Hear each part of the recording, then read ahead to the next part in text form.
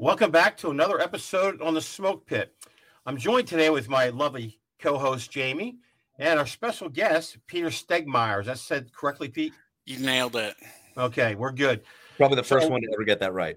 Yeah, probably. And everybody screws my name up, but it's all good. So today we're going to talk to Pete about one, him being a veteran, two, his comedic life now, and then just shoot some shit stuff that came around the Smoke Pit when he was in the Army. And Jamie, it's all you. Take over.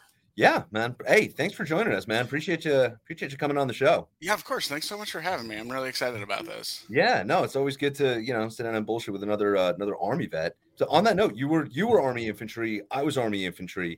When did you go in, and what on earth compelled you to do that? So I had a few things. I went in November of 2006, and I got out in 2014.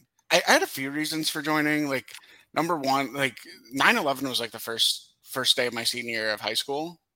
So it kind of seemed like, oh, well, I had like, grandparents in the service. I had an uncle that was in the Navy. So we like count that like for half credit. Also because it was the 80s. Half credit. Kind of something that was always like in like on the back burner of my mind. And then it just kind of seemed like a good thing to do. But then I had a sinus surgery when I was in high school just to like remove a polyp. And for some reason that like made me wait 4 years with like all the MEP stuff. So Yeah, I kind of just like worked a cable guy job, did a few other things, and was not really satisfied with where I was. So when my time to be able to enlist came back up, I'm like, this is something that, I should go ahead and do. nice. Good stuff, man. No, I can relate, man. That 9/11 was towards the end of my senior year in high school as well. I grew up on Long Island, man. I had two parents that worked in the city. I was convinced both of them were dead for most of the day. I went to a park down the block from my house later that day and just saw the smoke billowing off of Manhattan, from across the water. It was the thing to do. I tried college. I did less than a year. I was commuting into John Jay, which is Midtown Manhattan. Oh, that's where I went. And did you? You went to John Jay too? Yeah, after I got out. No shit, man. Small world, isn't it? I ended up going back there after I got out too. Nice. That's wild, man. It was it was different. It was different. Now they got the Veterans Center over there. They got amazing resources.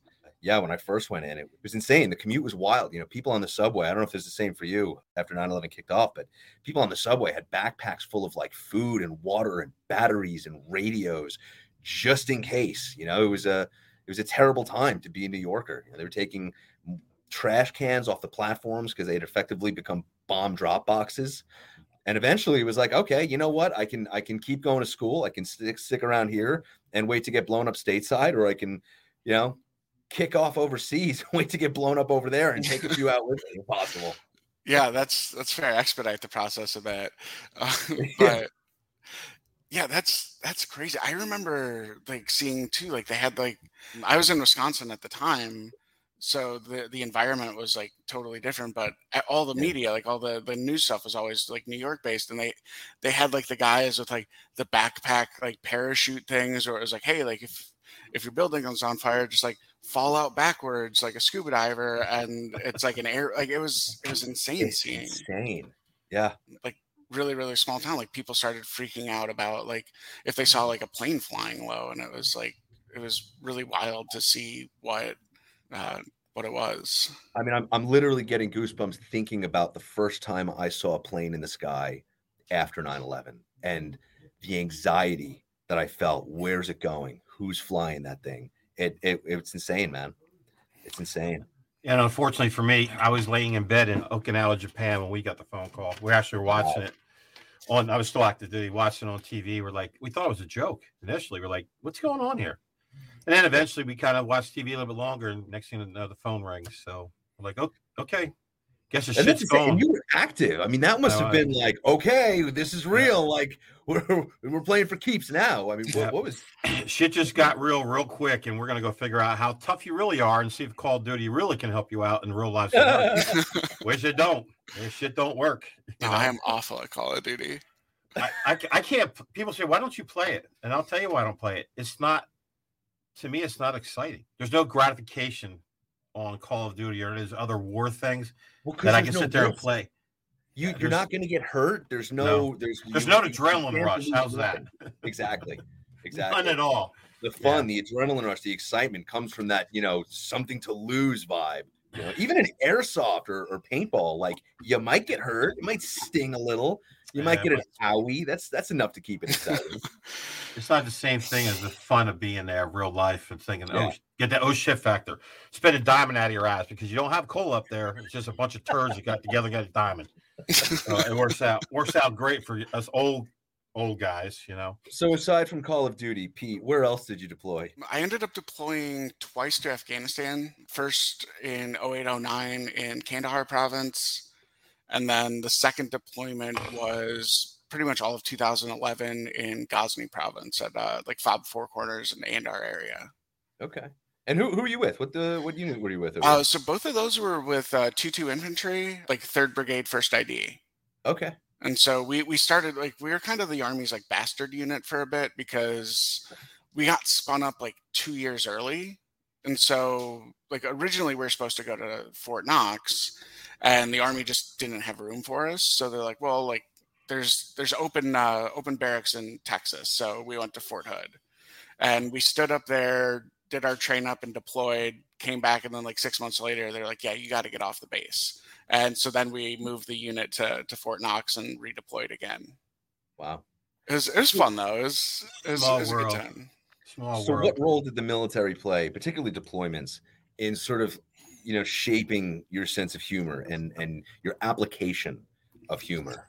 Oh, that's an awesome question. I think there were a lot of different factors. Like number one, I think humor just became like the de facto stress reliever.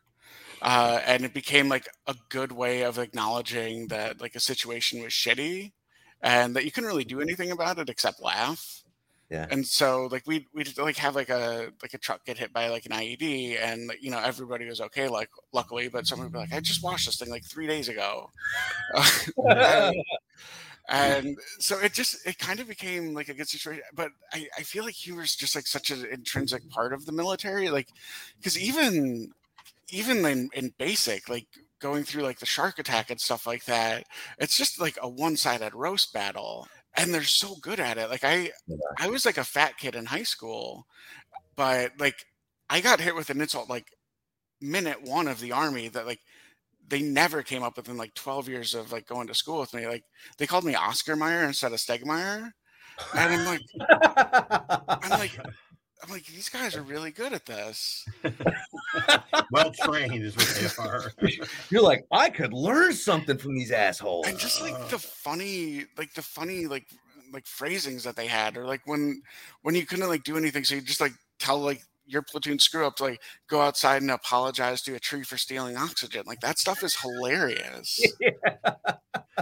And the average person doesn't understand those nuances you have in boot camps, especially in Army, Marine Corps, Air Force, depending what direction you go. But there's life lessons that you have, whether if you go to boot camp, that you're going to remember for the rest of your life. 90 years old, sitting in your reclining chair, telling your great grandkids, this is what happened to Pappy or Grandpappy, whatever you want to call yourself. But yeah, boot camp's unique. It puts you in perspective. It finds out, one, who you are as a man in some cases.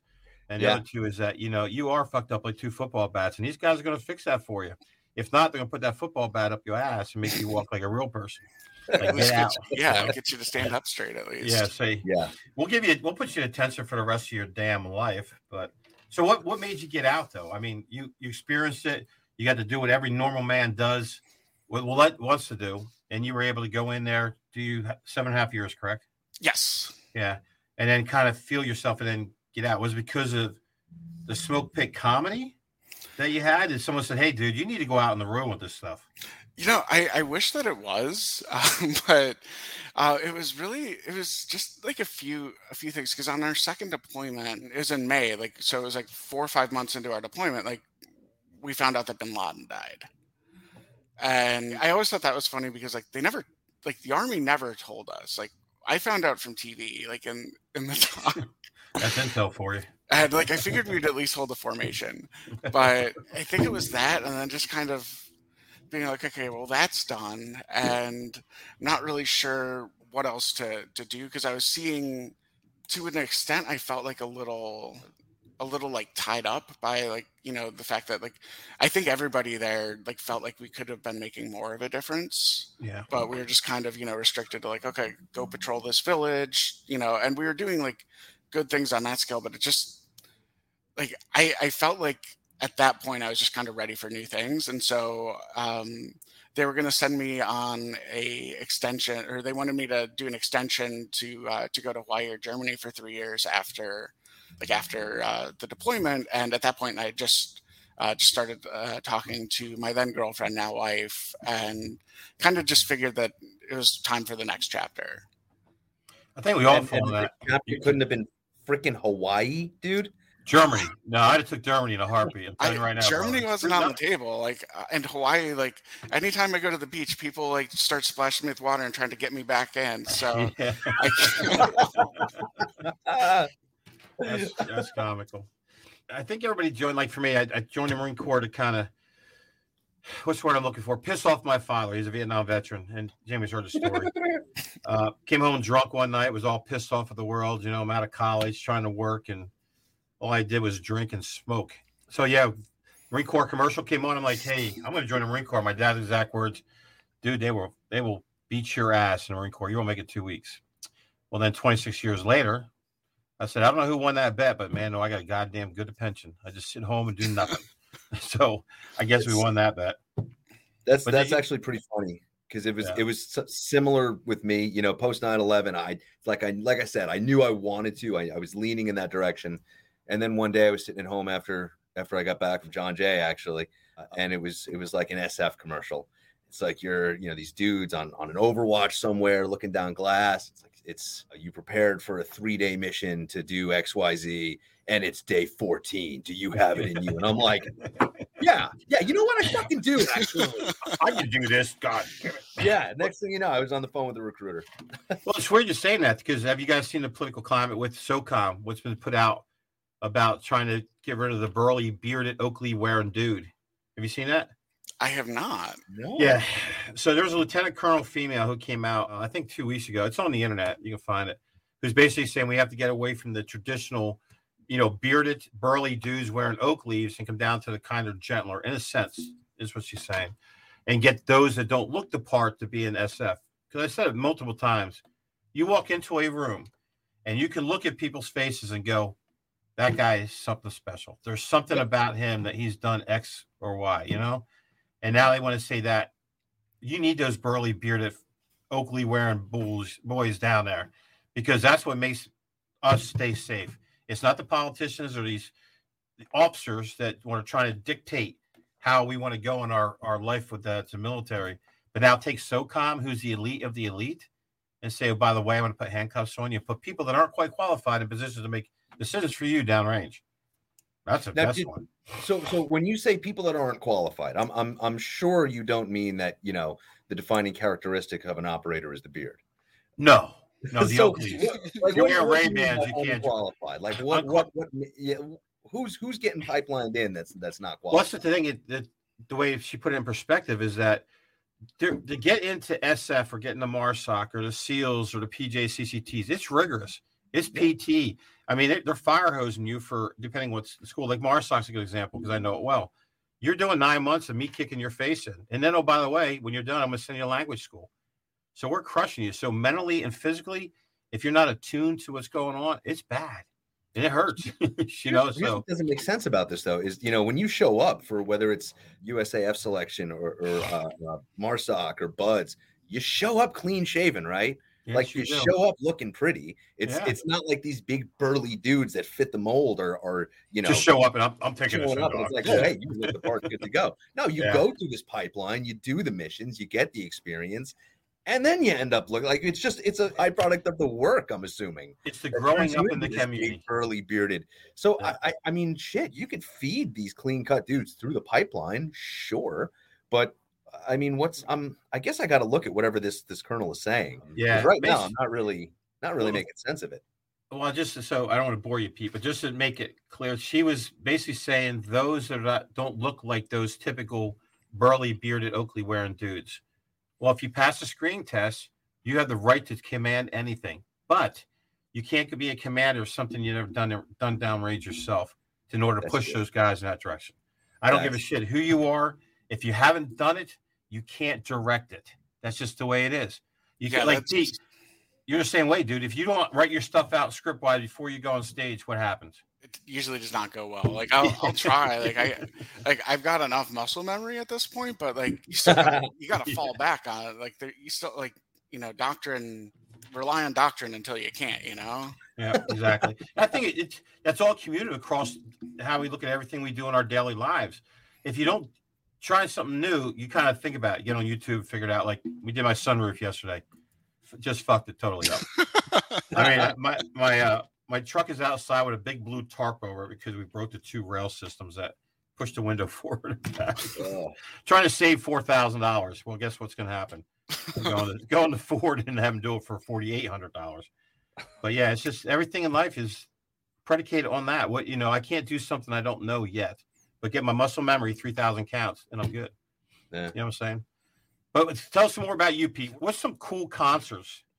I've done some unique ones for sure. I've done a couple like really like awesome shows. Like I think probably like a couple of the coolest ones were shows in Vegas on like top of the Mandalay Bay, which is wow. Yeah, it was really cool. And then there's a show called Dirty at 12:30, which is like 12:30 every Friday night at a casino. And then like that's really fun. There were like, you know, probably 500-600 people at that show, which was just amazing. And then before that, you do a show on top of the Mandalay Bay at like the House of Blues, and it was crazy because like the House of Blues is like still going, like the party's going on. Like Charles Barkley like walked in for a minute and was just kind of like looking around.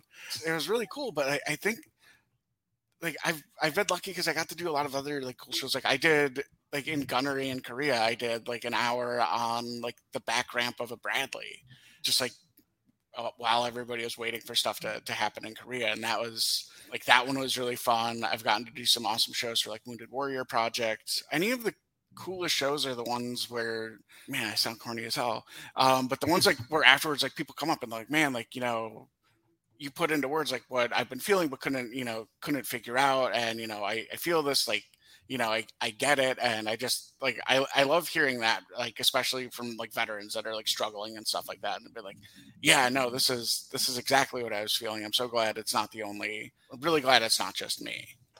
So you must have read Jamie and I's notes, Dan, about the segue into mental health, military, you know, your shows, how many people come up to you and kind of embrace the fact of one, what you've done on stage, but also two, that you're a prior veteran and have had those those feelings, I guess you'd call them, to be in a bad place or bad position. So how do you tell these guys, what do you kind of give to them to help them out?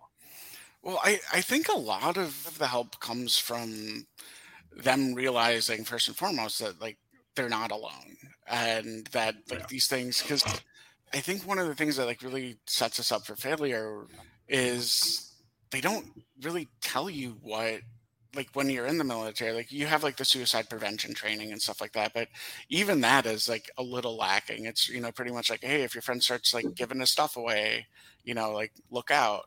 They don't really tell you anything about what PTSD looks like. When I got out, like I just assumed that it was like, you know, like the 40s, like shell shock, or, you know, that you'd like wake up in the middle of the night with like nightmares and a cold sweat and like scream, or like, you know, just like basically what you'd see on TV. But learning that there's like so many different flavors, like for me, it like I have like really bad short-term memory loss. I have like really bad depression a lot of the time. And I didn't know that those things were related. And so I didn't know like, oh, I need to get help for my PTSD, because I didn't think I had it. And it really wasn't until like my wife is a therapist and she's like, no, like you need to go like get help, that I was like, oh, like I had no idea. Like I knew things like weren't great, but like I didn't realize that that's what it was. And I think a lot of times like people come up and say, you know, that really just validated what I'm feeling. And, you know, this is okay. Like I'm not going crazy. And it's hard too, because like we have each other to talk to, which is awesome. And like that's like one of my favorite things about like the brotherhood of like veterans. It's like you can always like call people up, but a lot of times it's hard to get them to open up, or to be able to open up yourself. So I think I really enjoy being able to like kind of do that first and then like make an ass of myself while I do it. And then people are like, oh yeah, like I could like, you know, go talk to somebody. And I always say too, like, I'm not a professional, like by any means. So, you know, but I can point you to some groups that, you know, got me in touch with professionals, and like that helps a lot. Well, you said something very interesting earlier, you know, when we were talking about using comedy on deployment. And that's that, you know, comedy was a great way to acknowledge that something is fucked up without having to dive too deep into it and acknowledge it too much. I know how hard it is to recognize that, like, hey, there's something fucked up inside of me that I need to get fixed. Yeah, the first time I went to the VA was years after my last deployment. And, you know, I was sort of pressured in there by my, you know, ex-wife now. I show up, I park, I walk inside the building. I get a few steps in and I feel like somebody is sitting on my chest, man. Long story short, I ended up ducking into the first bathroom I could find, hiding in a stall and sobbing, because showing up in that building, walking through the doors, meant I had to acknowledge that everything that I was suffering was real. I couldn't fucking make jokes about it anymore. Like, I couldn't just brush it off as like, you know, oh, I just got hit in the head one too many times. Like, no, this is your PTSD. And I'm sure that giving audience members, particularly veterans, service members in the audience, an opportunity to recognize that there might be something wrong inside of them through your comedy is a much more gentle transition into that I need help mindset. Yeah, I think you nailed that. That's a really good way of, like, that's an awesome way to look at it. I don't know if it's true. I hope it is, but well, I mean, they're coming up to you, man. Like they're thanking you for what you're doing. I mean, it must be working, right? Yeah, I think so. And like, that's definitely been like my favorite part of it, because for years, even when I like started like comedy in the Army, I didn't do a lot of military stuff because I figured people wanted a break. Like, we would do like some things where you do like impressions of the first sergeant, or like, you know, like the characters and stuff like that. But I think like it took me until like I was out for a couple of years to really make like jokes about like me being in the Army. And like then I kind of like when I started doing that, like that's when people started coming up and I'm like, oh, this is resonating with people, and B, it's like kind of helping a little bit. And so that's when I kind of just was like, okay, well, I'm gonna just kind of go straight at it. Nice. Makes sense. And this way too, the relevance behind it is that you have the experience, and there's a lot of young guys, particularly that only spend their 3 or 4 years and they get out after being downrange twice or even once. The bottom line that people need to understand is downrange isn't what you think it is. If you're in an active platoon or company or battalion that's kinetic, and it's not the best thing in the world. And to figure out as a kid coming from wherever, Jersey or Minnesota or, you know, Montana, this again, like you talked about earlier, is not the Call of Duty. This shit's real. Those bullets, they pierce and they hurt. You know, when you get blown up, you're blown up, and that's just the way it is. But now to tell a young guy when you get home, hey, just go talk to somebody, because half the people we talk to now, it used to be 3/4, were bona fide idiots. They'd never been downrange. They had no idea what combat was really about and how to influence you in conversation to bring out the demons. And with your comedy, though, these guys in the back are drinking some beer and they're relating because you're a veteran. Which Veterans Day is coming up next week. You know, so that's the piece here. A lot of guys, veterans relate to veterans. Those who've done it and those that can speak to it are those that are very successful in helping our young guys today and ladies, you know, our brothers and sisters in arms, to make them better. We all have. I don't give a shit who you are. You have demons.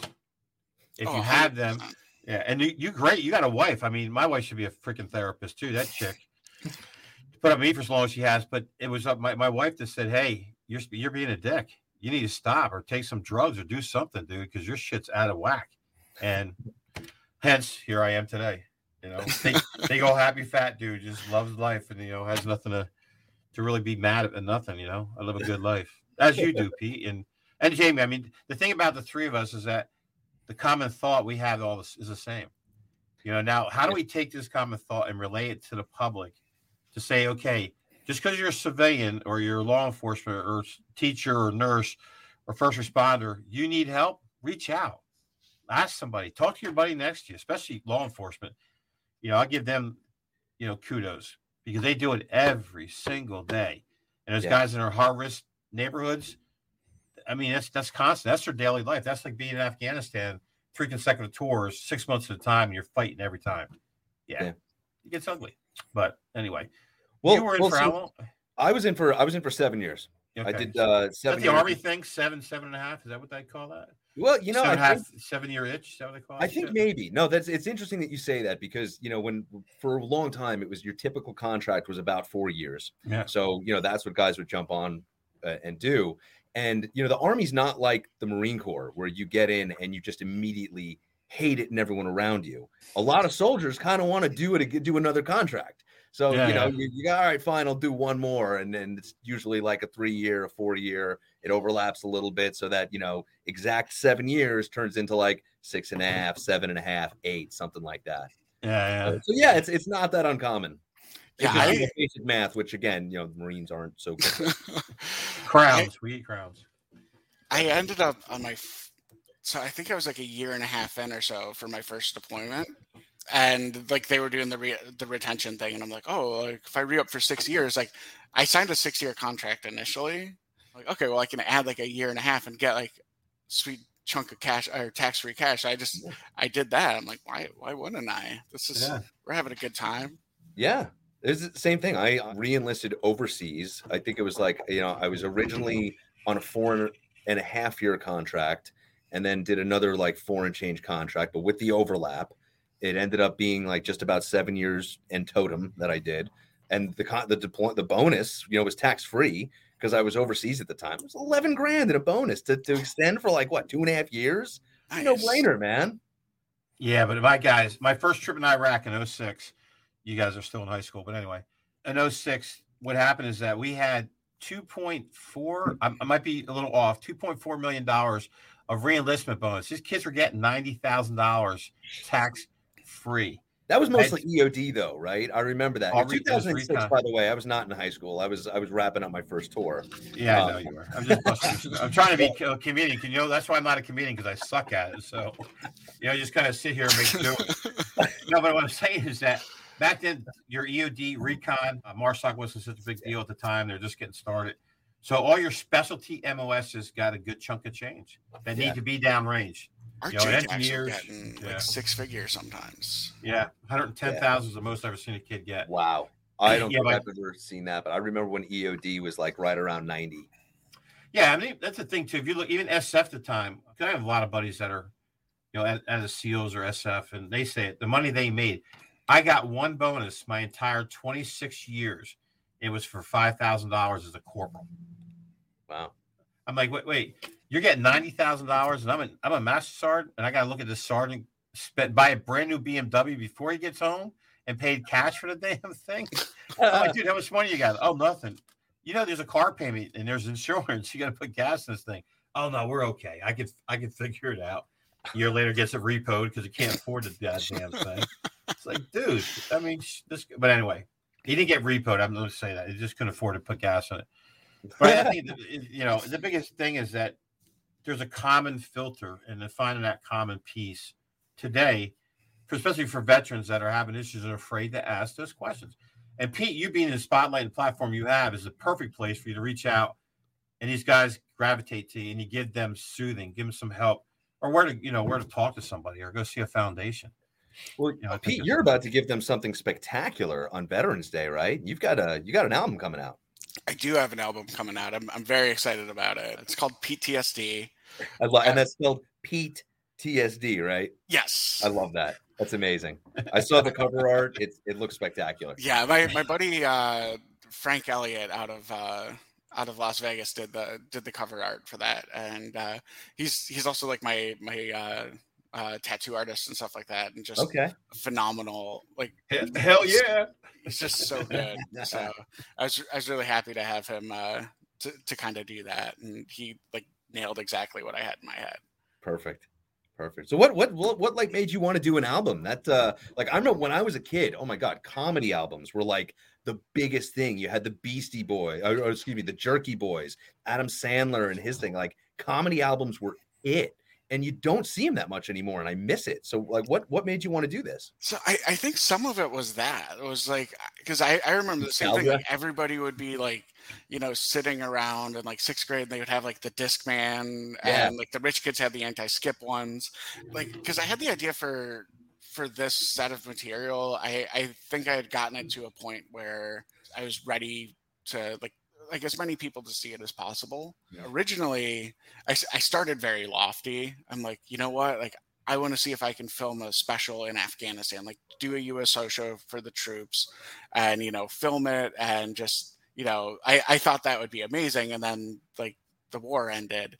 Son of a bitch. Damn. Oh, This- freaking DOD stomping on your dreams. Yeah. It was the closest I ever felt to like a government contractor. I'm like, oh, I could have, this could have been really good for me. And so I figured that, yeah, I felt like it was ready to kind of like do this material and put it out there, and then kind of like creatively, keep going further on like new jokes, and kind of retire these ones from my live set for a bit. And so I thought an album would be a really good way to do that, because comedy is a very good audio medium. And a lot of people I know are like releasing specials and things like that to YouTube. And I recorded this as like with that intent as well. But I just think the format is going to work better as an album. I think it's something that, you don't have to look at me to get it. And so I thought that would be really fun. And I do kind of regret like not putting in like those fun like skit bonus tracks like between. Yeah. But this was a live recording I did at Stand Up New York. So it was really cool. I had a lot of like military like friends in the audience. Like one guy flew in from Colorado, which was amazing. And it was awesome. So I got to like do the show for like my friends, my family, like a pretty good sized crowd. And like I got to like reconnect with like people I hadn't seen in like a decade. Oh, that's and amazing. It was awesome. And so I'm just really happy and wanted to kind of put that out. And then I also want the album to like, hopefully help people, like, because if you hear it on Spotify or iTunes or whatever, and it helps you, like that's amazing. But my proceeds from the album are going to be donated to Headstrong Project, Wow. So that it could do direct help as well. That's incredible. I cannot say enough good things about Headstrong. My girlfriend and I both were I was referred to Headstrong by a Marine buddy of mine. And for people who don't know, the Headstrong Project is a nonprofit that provides free counseling to service members and their dependents. Is that an accurate summation? It is. And it's not just like 3 free sessions. Like I had a therapist I saw through Headstrong for years, and it was incredible. And I only stopped seeing that therapist because I felt like I'd gotten to a point of comfort with my PTSD, and I was able to it's like I'm still a work in progress, but like I kind of got to the Aren't point we where, all? like, Yeah, shit. Aren't we all? where I could recognize like, okay, like these are like the signs that like my depression is creeping up again, and like here are the things I can kind of do, and then I had like other things that I kind of wanted to kind of work on for myself, and so another therapist seemed like a better fit for that, but like Headstrong was fantastic, and like I can't say enough good things about them. Now, And that's one of the most interesting things about Headstrong is that when I first started doing that, I believe I was seeing someone who was more talk therapy, and then like you said, if you're interested in shifting gears, they've got people for whatever you want. I started seeing someone who specializes in EMDR, which I think stands for eye movement data recovery. That horrible keep your eyes on the dot and relive a flashback until like it's like a headache. Dude, it's exhausting. It's exhausting, but it works. It works. And it's evolved so much over the years. The first time I did it was in person. It was in like 2006 after my first tour. And dude, if the session lasted 30 minutes, I needed like 2.5 hours. I needed like an hour to psych myself up, an hour for the session, which included 30 minutes of EMDR, and then like an hour to sob in my car in the parking lot before I drove home. It was just that exhausting. But no, they've modified it a lot. There's different ways to do it. And now it's less about reliving the experience and more about just sort of identifying a snapshot of the experience and, exploring what that snapshot makes you feel about yourself and the rest of the world and the people around you, and sort of, getting through it that way. Definitely. It's like, yeah, I really enjoyed, well, I enjoyed as a strong word, but I really benefited uh, from the EMDR. Enjoyable. And the first time that they did it, like they had like, because you can do it with your fingers or you can do it with like a Yeah, little light bar. pen. And like they didn't tell me like what was happening. And like they're like, oh, like we're just gonna do, and all of a sudden like the light bar starts going, and I'm like, Oh god, am I being activated? Like, did I get like some Jason Bourne? you're It's gonna that wake up COVID thinking shot you got. you're Yeah. pulling a glowing orb out of your nose. But Yeah. it really, I don't know like what the cheat code is, but it works. It did like phenomenal stuff for me. Now, do you ever get your indicators of, like for me, there's certain things that kind of trigger me. I guess is the word I can use politely. That triggers me. And one of the things is people that are impolite. If I see someone being an asshole, I have to just go up and say, hey, why are you being an asshole? Or the best part is if I'm in a crowded place and somebody who I don't know wants to go up and like grab my shoulder or grab my arm. And unfortunately, if I'm not medicated, we're throwing fists because it's a reaction that gets called. So you have those pieces where you see, okay, hey, shit's starting to get bad now. I need to walk away pull yourself away from that situation and kind of go sit with guys that you can talk to or just kind of forget what's happening right here. So for me, I'm still figuring some of those out. Right. But I'm realizing that that's what that is.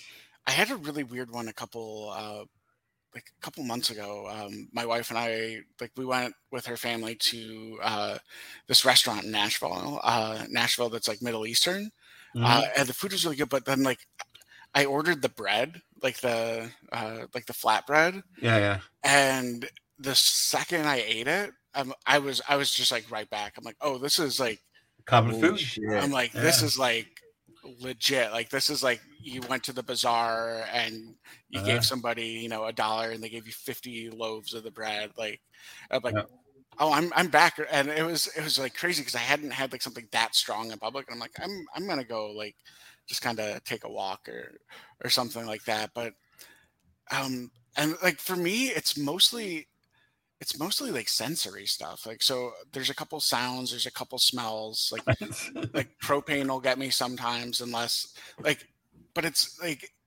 but you kind of learn to get control over it.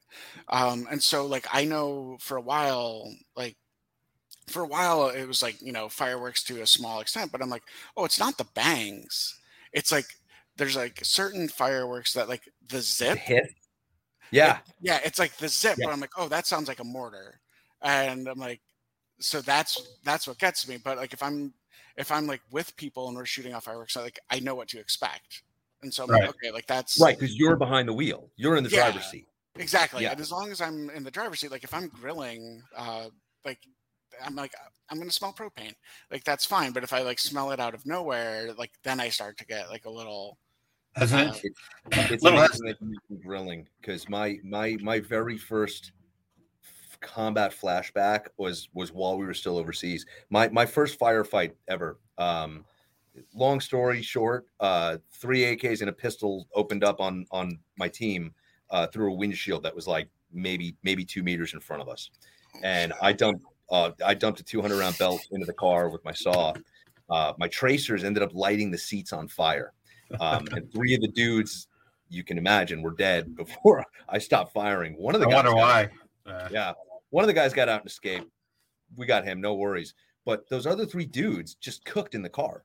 And there were ordinances in the trunk that started cooking off.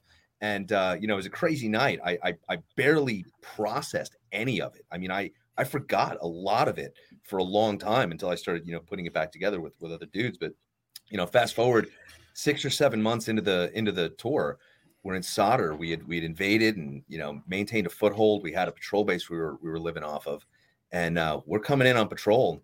And Log Pack brought us a bunch of like burgers and grilling shit. And this dude Sergeant Dorsey's out there, flipping burgers, and I caught a whiff of the charred meat coming off the grill, and I just collapsed and started fucking vomiting. And I'm like, it was like you said, the sensory, man. Like I didn't have time to smell those dudes in the car cooking, but in that moment I did. And it was vivid and it was horrific. And this day, like if I'm grilling, cool, I know it's coming.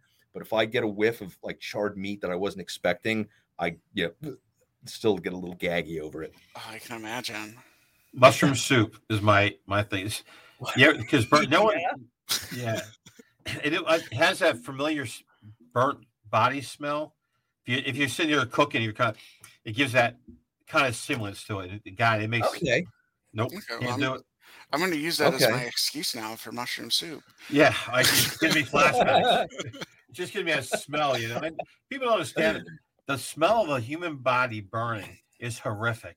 The odor is you'll never forget that ever in the rest of your life.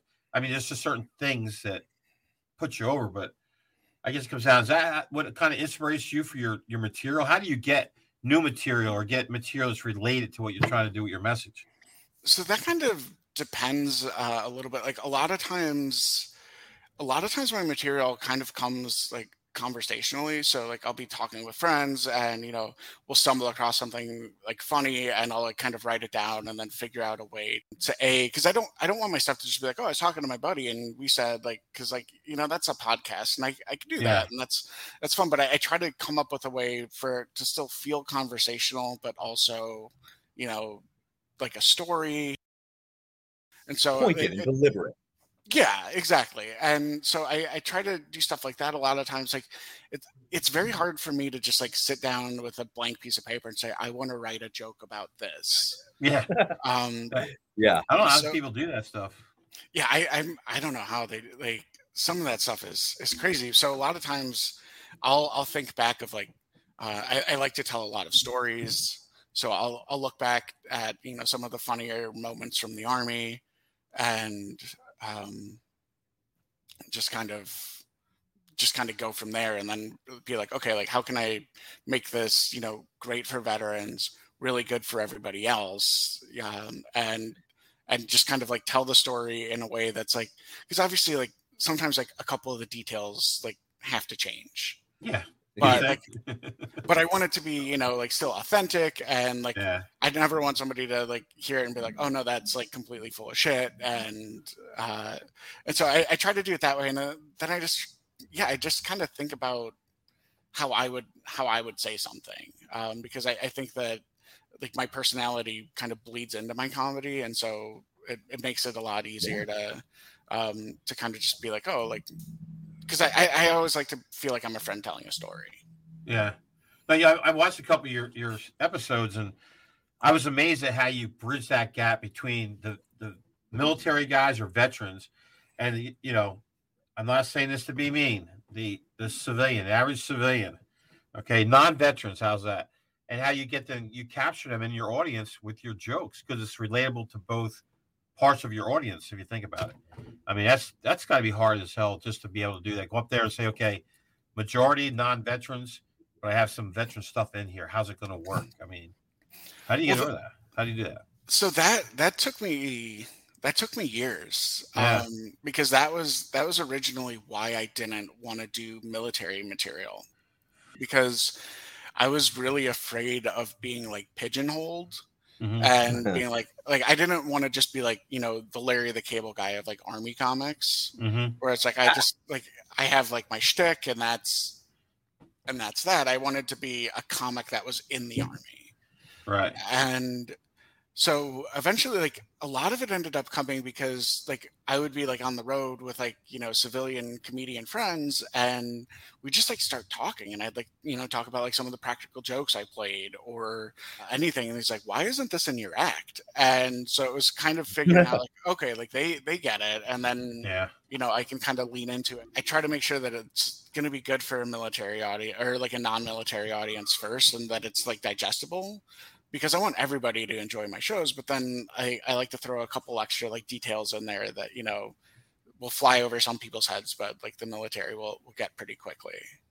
Cool. I like that approach. That's smart because like we've heard the EAS song. We love the EAS song, but dude, if you didn't serve, that doesn't mean anything to you. You're not gonna get it. 100%. Shit. And, we can sit here and make jokes about like, oh, yeah, I was in the MRAP on BIOP and this APC comes rolling. But like, no, nobody who didn't serve is going to get anything that you're saying. And then it's just, you're preaching to a dead audience. It's landing on deaf ears. I think it's funny too. You probably have you gone to a club and you see a bunch of dudes. Maybe because I'm not a comic, I see this all the time. They're telling stories with each other, and some of them you got the people around them kind of looking at them going, what the hell are they talking about? Who? An RP? What? I fell into what? Tips? You're in the weed line. What the hell is a reed line? Just high grass. How's that? You get to that point where you kind of. Have you ever got on stage and it just wasn't a good night? Oh, that's the question I would ask. Oh yeah, I have bombed like horribly sometimes. Did that like bother you? Or like, oh no, I need to go back and you change my material. I need to do this, and this to probably get. Do you do that, or is it really fuck with you? So it kind of depends. Like if everybody is gonna have like the off night sometimes. Like, every once in a while, like I don't like to blame the audience a lot of times, but like sometimes like you and them are just like they're not for you, you're not for them, and it's not that they're a bad audience. It's just that they're vegetarians and you're serving meat. Like, so usually like having a one-off, like it's rough.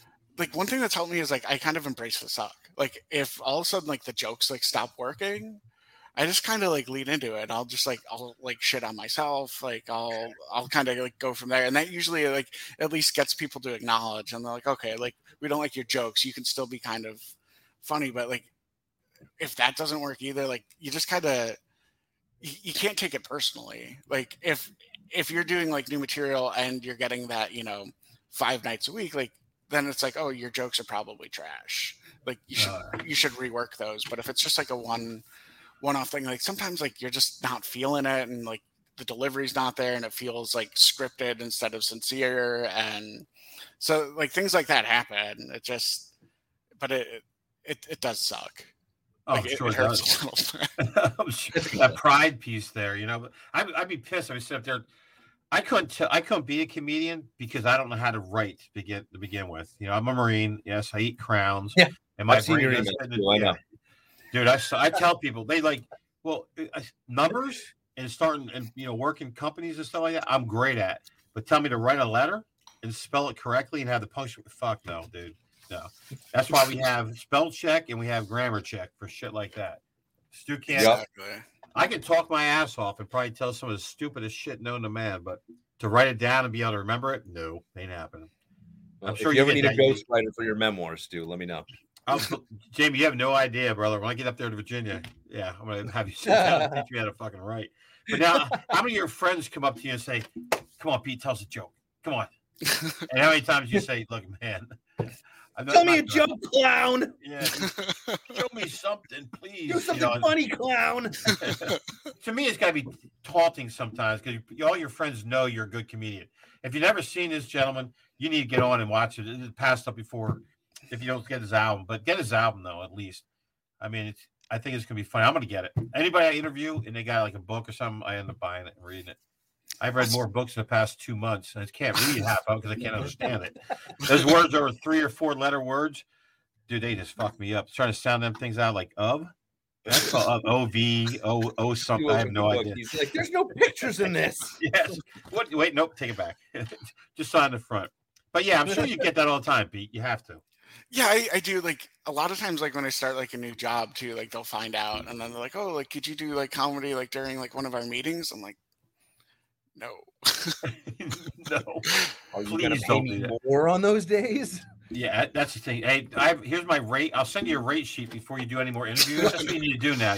You say, here's my rate sheet. I'll talk to you for this. I'll tell you jokes and talk to you for this. And then it's like a package deal. You have 3 levels. Which one do you want? Which Pete do you want today? That's funny. Yeah. But anyway, continue. I was digressing myself there for a second. Oh, no worries. But yeah, like every once in a while people do that. But it's kind of like lately people don't do it. I don't know if that's like if I should be insulted or not. But a lot of times I like to come back with like like what do you do? Can I get that for free? Yeah, no shit. Yeah. My time is money, and money is spent well when I get it. But usually, like if I'm with my friends, I'm making jokes all the time. Anyways, it's just the little shooting stars that you gotta like catch them or they're gone. Yeah, exactly. You say that. Now, does any of your comedians that you travel with or do other work prior veterans?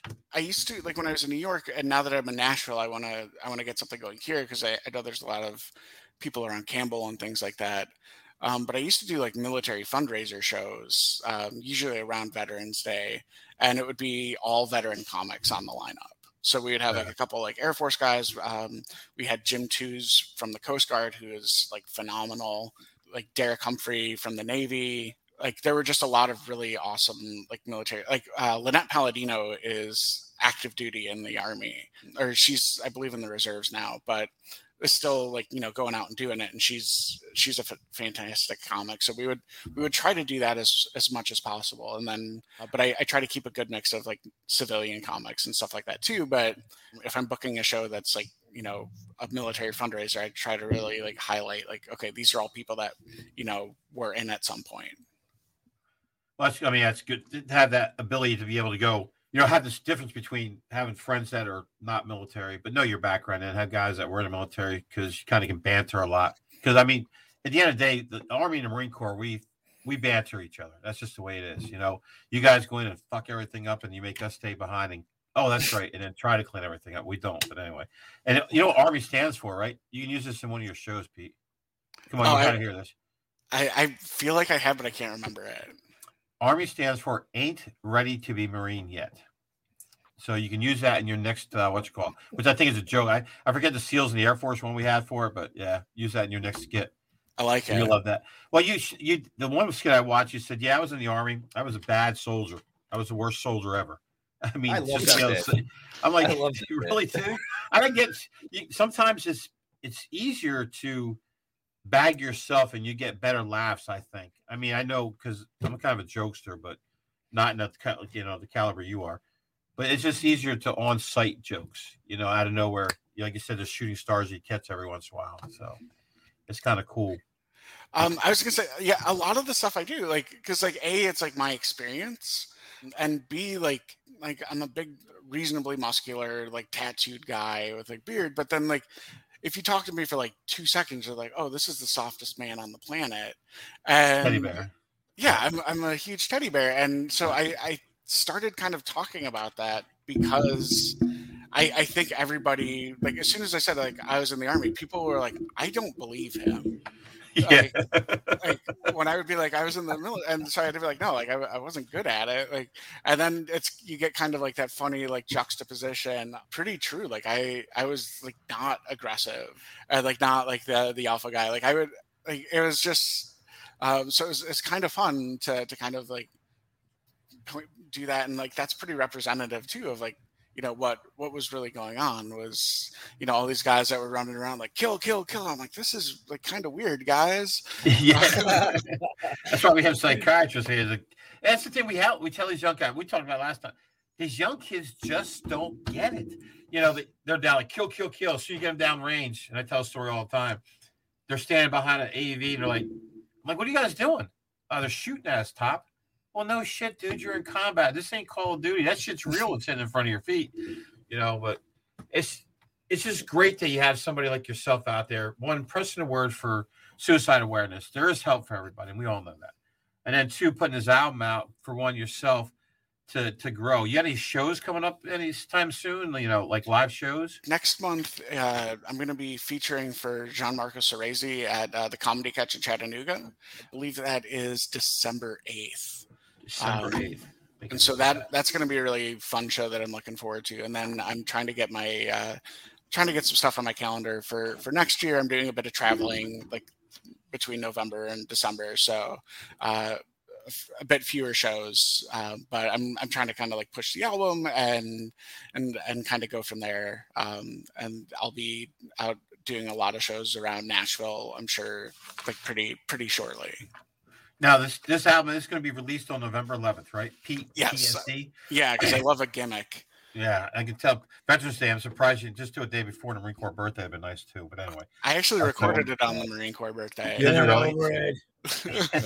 Hey, we got a big podcast coming up on the 10th and 11th, so I'm excited to see that. So where can they get this album, Pete? Where can they get information about you to see where your next concerts are at, and as well as what's going on? Instagram at Pete Stegemeyer. I'm on Twitter at It's Peter J. And then you can get the album pretty much wherever they're sold. I know like iTunes, Apple Music is a big platform for that. Yeah. Like I think it's going to be on Amazon Music. It should be on all of the main Platforms. distributors.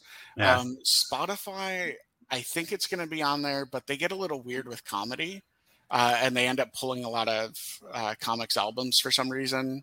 So I don't know. It should be on there November 11th, but I can't guarantee that it's not going to get pulled. But I'm not 100% sure how that's going to work.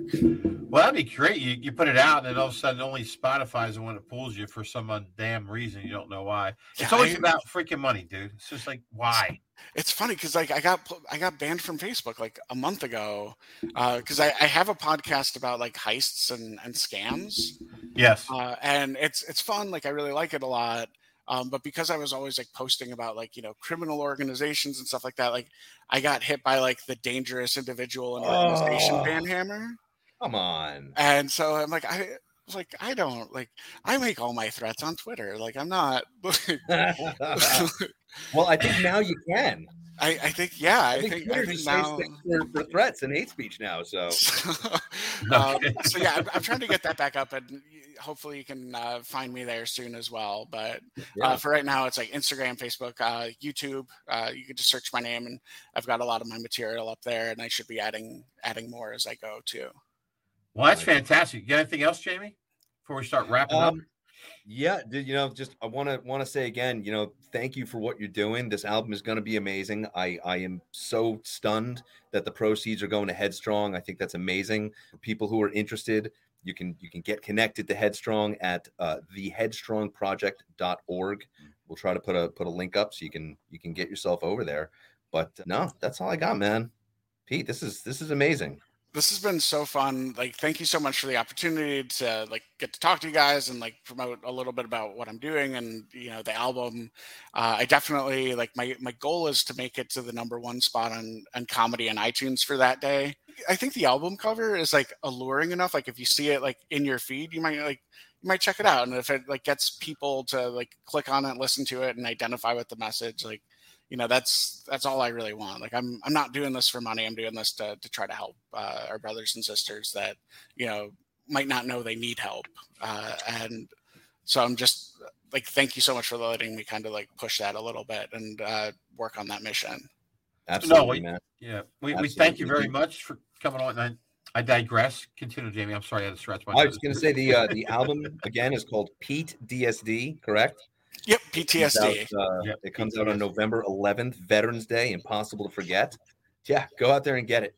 You're going to love it. You're going to have a great time listening to it. You probably want to, reminisce with your buddies about your time in service after listening to it. And you're contributing to an amazing cause, to an amazing organization that helps a lot of tremendous people. Yeah, Pete, again, we'll keep pushing on our end as well. And I'm hoping that it does very well. I'm sure it will. Folks, you need to go out and listen to him. He's funny as shit, and some of the things that said, I don't laugh a lot at comedians. I just don't. But dude, I'm telling you, some of the things you said, I was kind of like, yeah, I like this guy. But you had me belly laughing, man, when I was catching up on your work. Yeah, that's the best part about doing this is that you get to do background, check it, see how they are, and then look at their albums or look at their episodes and stuff, and get a good chuckle at it. Sometimes we don't get chuckles out of some of the people that we talk to, but that's part of this big world here. You know what I'm saying? So sometimes some of these jokes make us cry, and then we've got a couple of weeks to shit we got to deal with our therapist. That we can I've been there. Like some of my first like smoke pit shows, like I had a platoon one time like say that they were going to go on patrol early, and like that hurt. Like because that's like. My jokes were worse than patrol. Yeah, they want to go on patrol and listen to your jokes. They're like, yeah, we're just gonna like speed this up. Like we're gonna push it to the left by an hour. Let's go. Yeah. Time to be hitting that old IED laden trail, huh? Yeah. Where's that route clearance? We don't need it right now. we saw a couple guys digging. We're gonna go do somersaults on Route 1. Yeah. That is that control. You just cover your eyes and start stomping until something blows up. Yeah, until I hear a click, and then that's all she writes. But again, Pete, it's been great having you on the show. I look forward to your album because I'm definitely going to get on it. And if there's anything we can do, we'll definitely get you back on again, especially after your album releases. Awesome. If you want to talk about that. Yeah, that'd be amazing. Again, too, folks, out there, it's just this is more of comedy to help you relieve yourself. Everybody's got issues. So make sure if you got them, you go talk to somebody about it. If someone tells you, hey, you're being a dickhead, there's probably a reason why they're telling you that. So go out and see somebody or make a phone call, as well as comments. If there's something we're doing you don't like, please, I honor you to leave me a comment. I love it when people come in and they just troll us out. I get it. But at the end of the day, Pete, thanks for joining me. Jamie, as always, I'll see you definitely next week, without a doubt. And again, looking for our next episodes of The Smoke Pit. This is Stu, the Gray Beer Veteran. I'm out. Take care. All right, thanks, guys. Be good, brother.